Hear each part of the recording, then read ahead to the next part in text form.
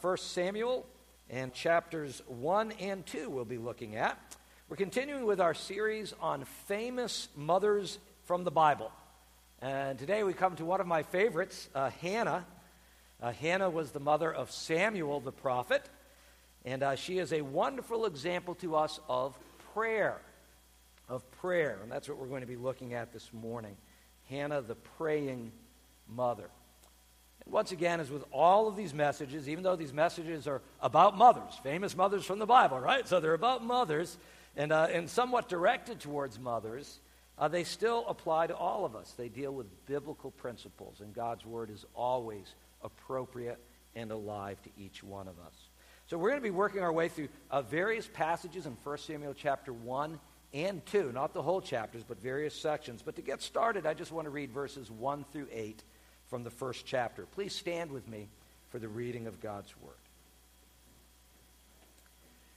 There was a certain man from Ramathaim, a Zuphite from the hill country of Ephraim, whose name was Elkanah, son of Jeroham, the son of Elihu, the son of Tohu, the son of Zuph, an Ephraimite. We're going to quiz you on that later, so make sure you've got all those details.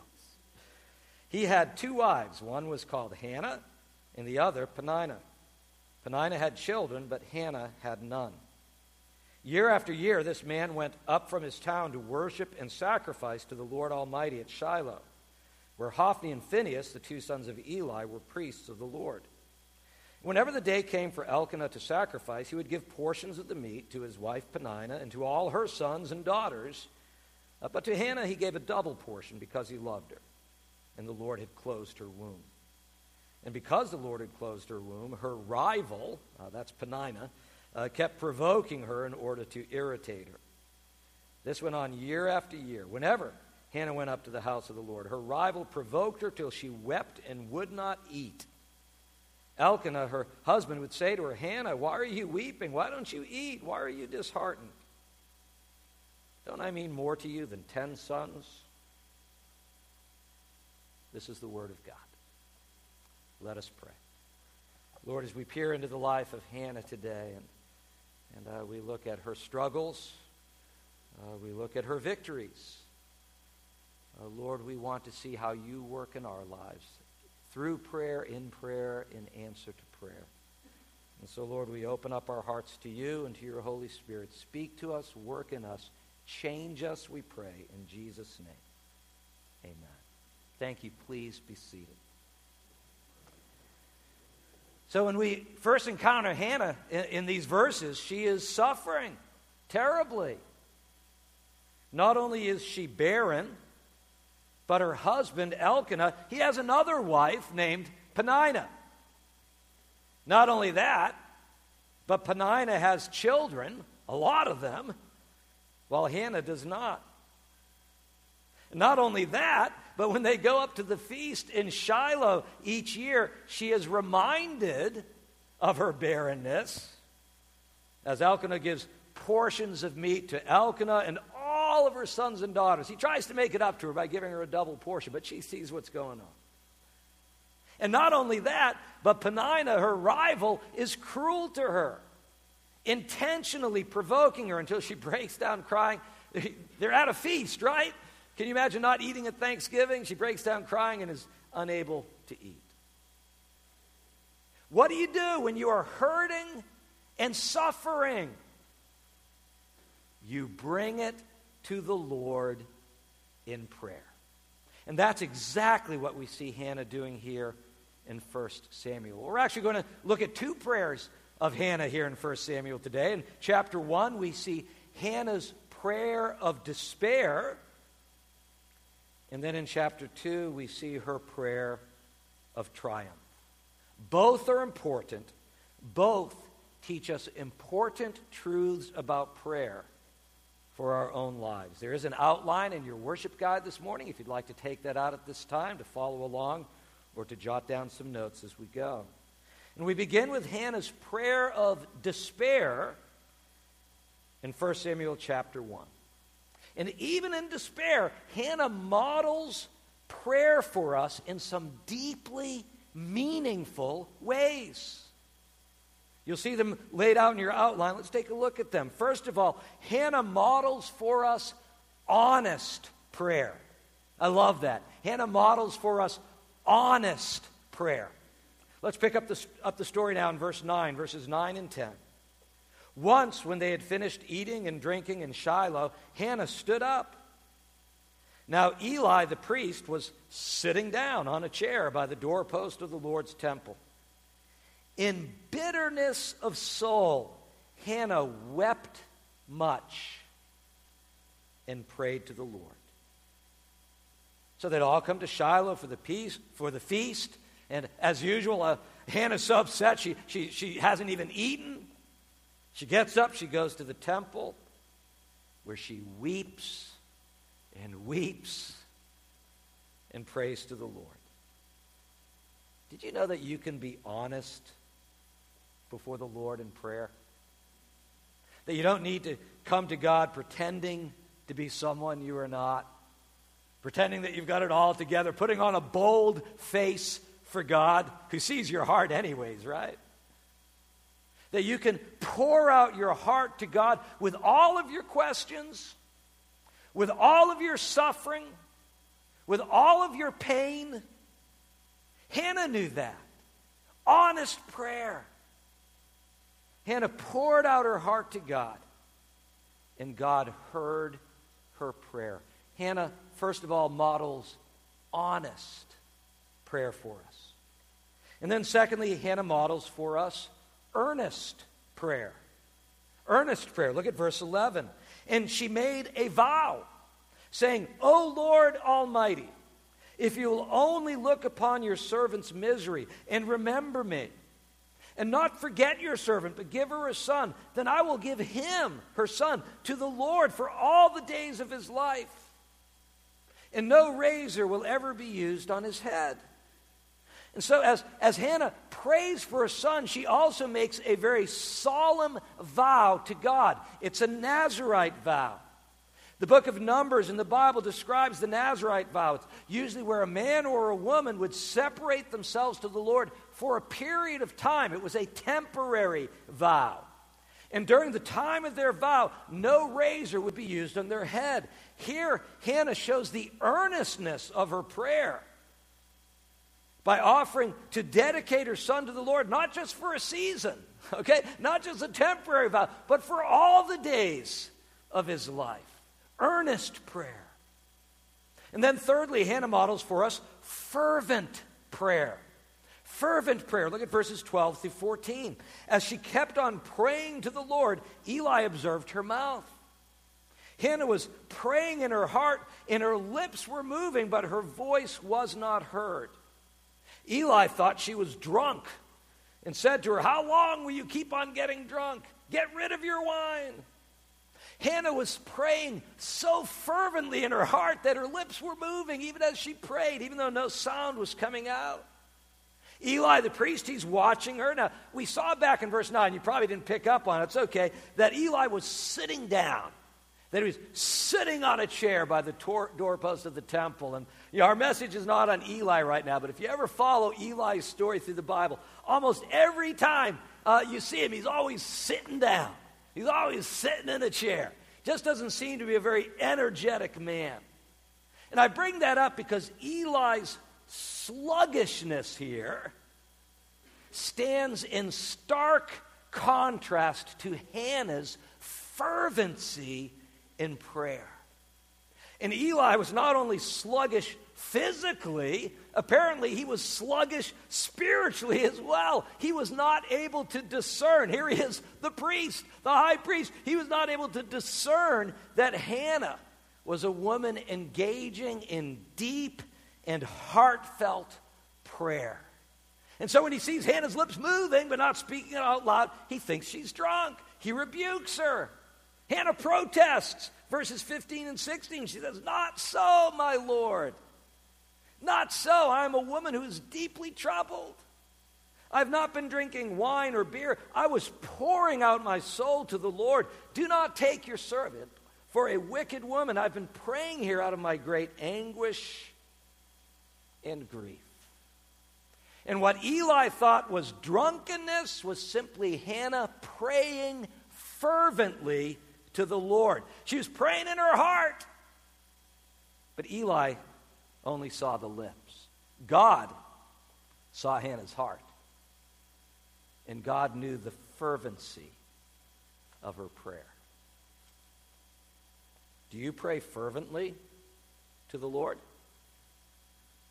You know, we need to be careful not to let ourselves become sluggish or dull or listless or habitual or rote in our prayers. God is a great God, and we should pray to him with great spirit and zeal. God hears and honors fervent prayer. And then fourthly, Hannah models for us humble prayer. Humble prayer. Look at verses 17 and 18 now. Eli answered, "Go in peace, and may the God of Israel grant you what you have asked of him." She said, "May your servant find favor in your eyes." And to Eli's credit, he recognizes that Hannah is telling the truth. He pronounces a blessing on her in keeping with his priestly office. He does not know what she was asking God, but he gives her his blessing of peace, and he prays that God may grant her request. Hannah humbly identifies herself as Eli's servant. And she asks to find favor in his eyes. And there's a play on words here.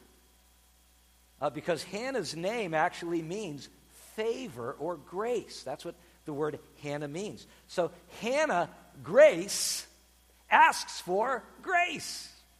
It's marvelous.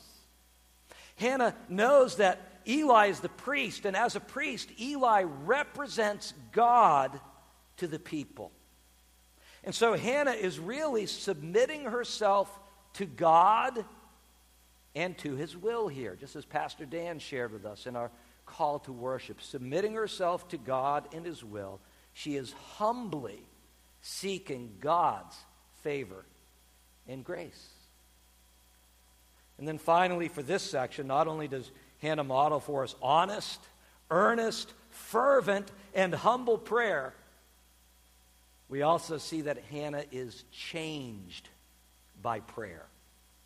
She is changed by prayer. Look at the end of verse 18 with me now. Then she went her way and ate something, and her face was no longer downcast. Notice something here. Notice that God has not yet answered Hannah's prayer, right? She doesn't know if God is going to give her a son, and yet her spirit is lifted. She goes her way. She finally eats something. Her face is no longer downcast. Here's a very important principle about prayer, okay? Before prayer changes anything else, prayer is first meant to change us. Let me say that again. Before prayer changes anything else, prayer is first meant to change us. And when we come before the Lord in prayer, when we pour out our hearts to him, we will be changed simply by spending time in God's presence. Know this, God is working in your heart and life. And he not only wants to change others through your prayers, he not only wants to change circumstances through your prayers, he wants to change you.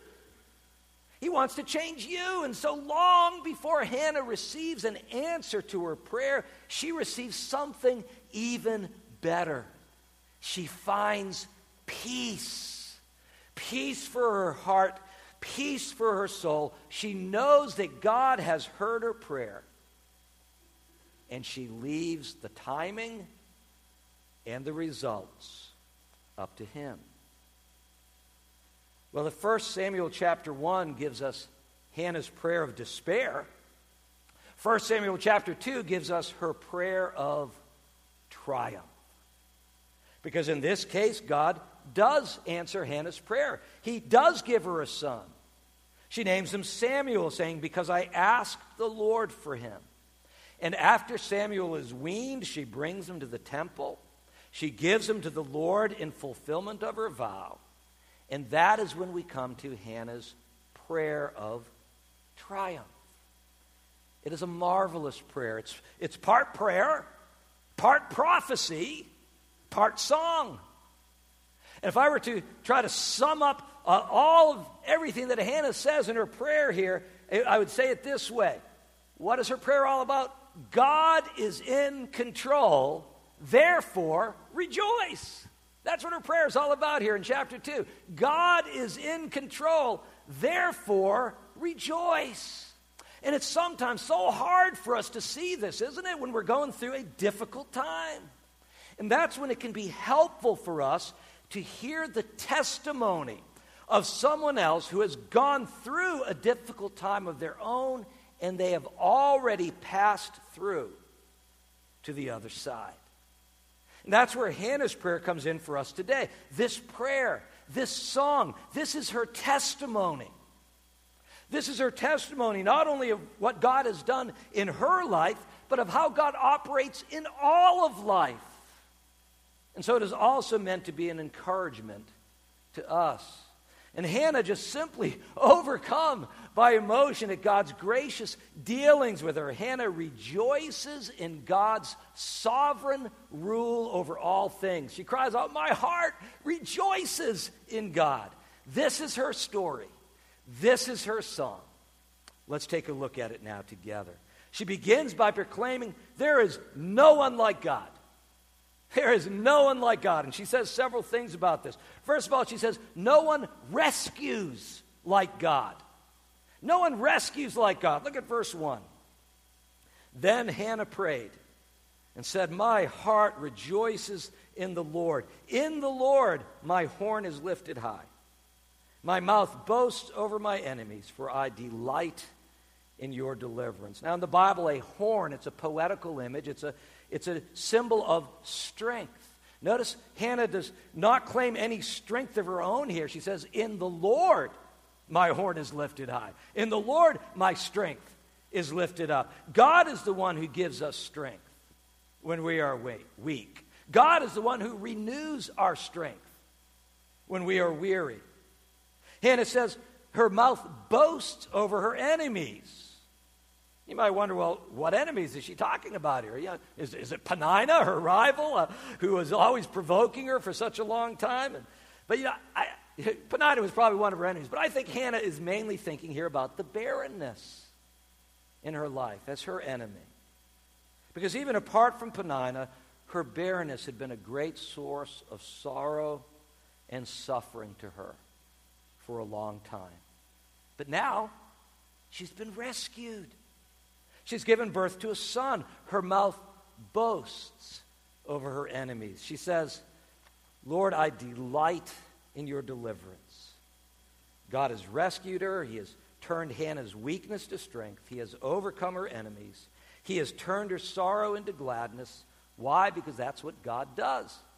No one rescues like God. And then Hannah goes on to say that no one is holy like God. Look at verse 2. There is no one holy like the Lord. There is no one besides you.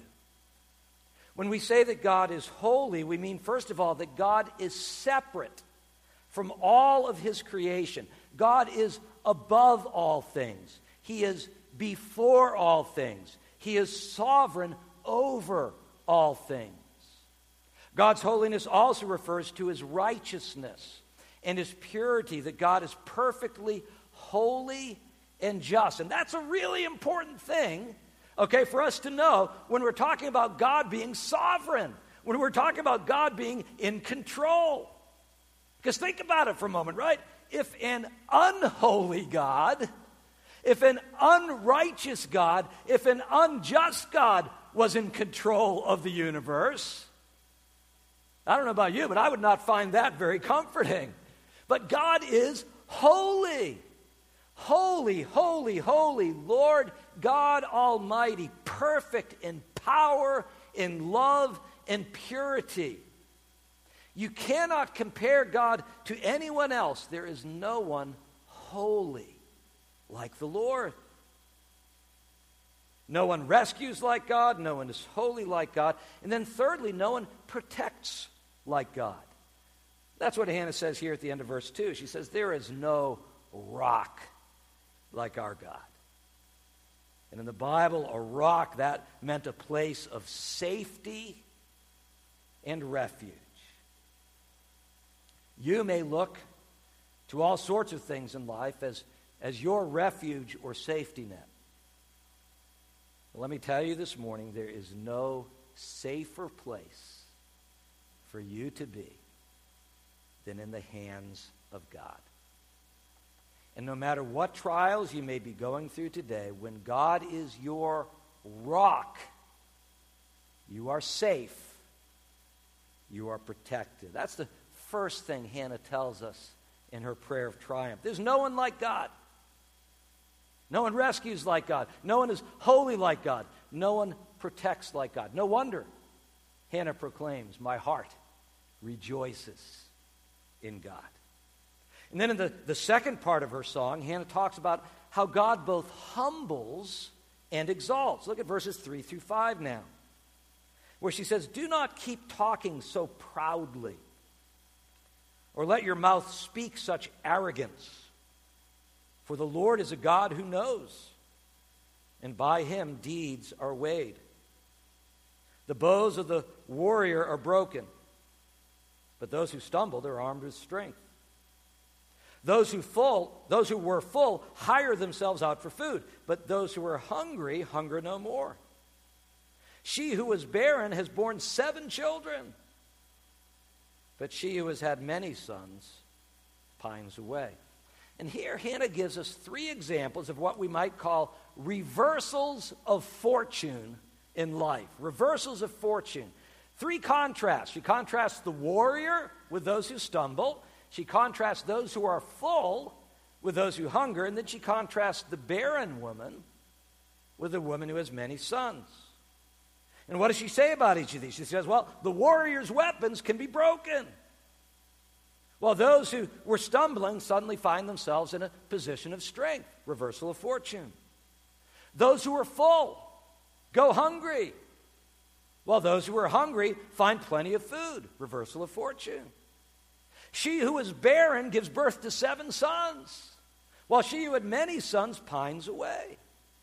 Reversal. The 7 sons here in verse 5, they're symbolic. 7 is the number of perfection or completeness in the Bible. And so 7 sons would be really symbolic of a complete reversal of fortune from a barren state.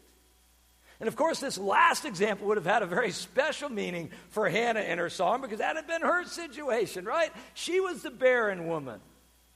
And Hannah doesn't know it yet, but God is going to bless her with 5 more children after Samuel. She's going to have 3 more sons, 2 daughters, 6 children in all.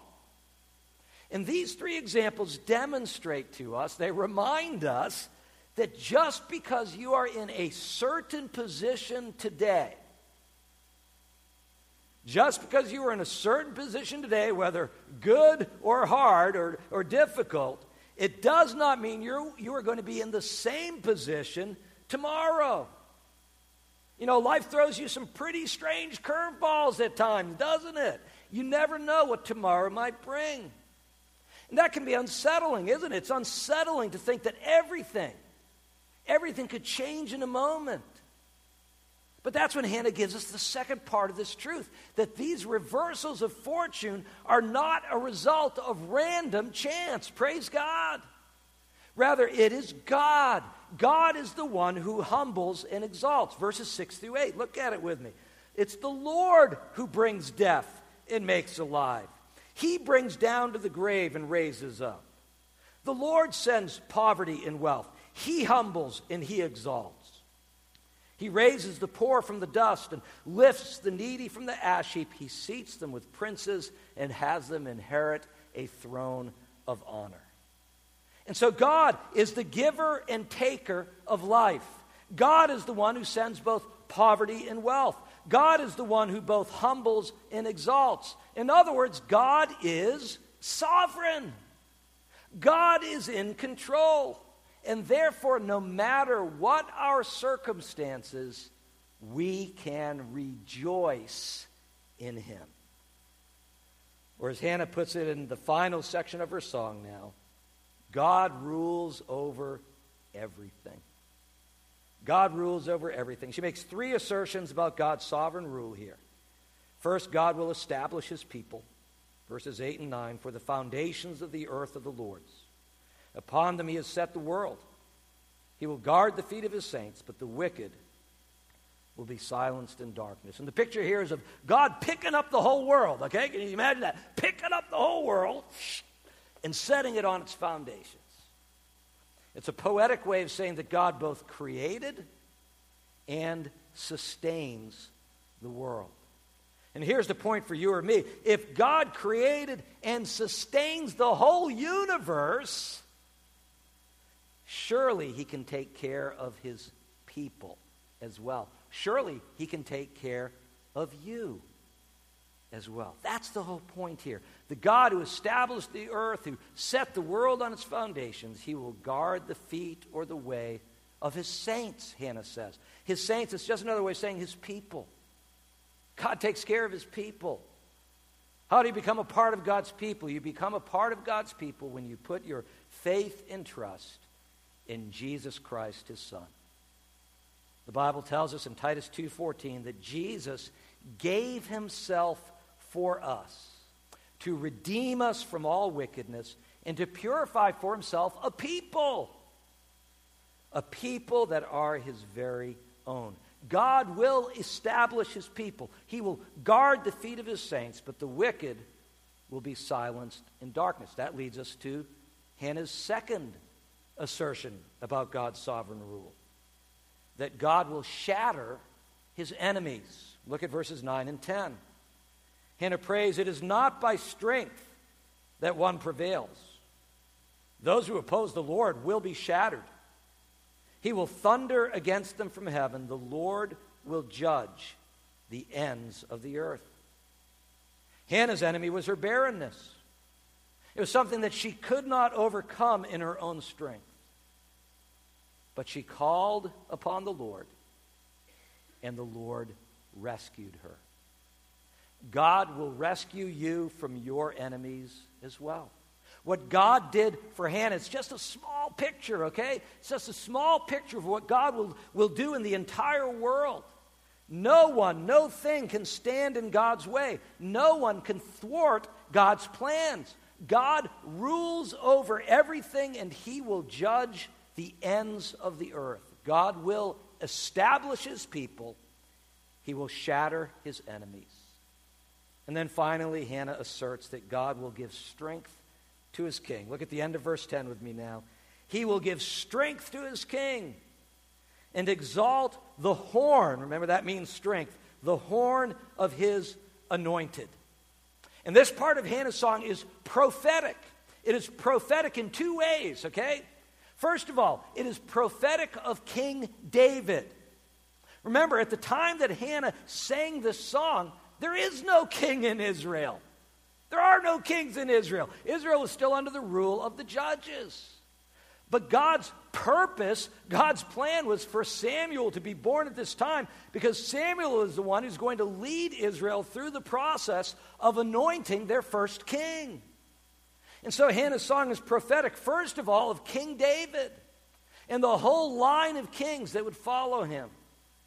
But then secondly, it is also prophetic of Jesus, the Messiah. The word Messiah means anointed. Anointed. It comes from this exact same word we have here in 1 Samuel 2:10, the Lord's anointed. This is the very first time in the entire Bible that you find this word used to describe a king rather than a priest.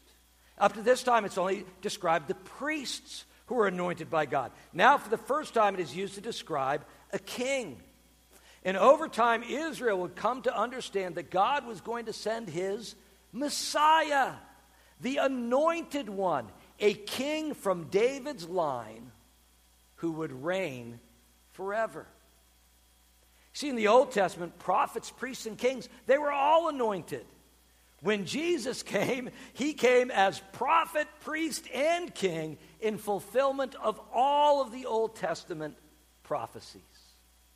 And so, yes, in answer to Hannah's prayer here, and in fulfillment of her prophecy, yes, God would give strength to David. God would exalt David's horn as the anointed king of Israel. But know this verse finds its ultimate fulfillment in Jesus Christ. Jesus Christ, who was raised from the dead and exalted to the right hand of God the Father in heaven. Centuries after Hannah sang her song, God chose another young Israelite woman to give birth to Jesus, the Messiah.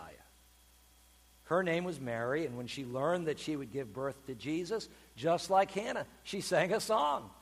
In fact, it's very similar to Hannah's song.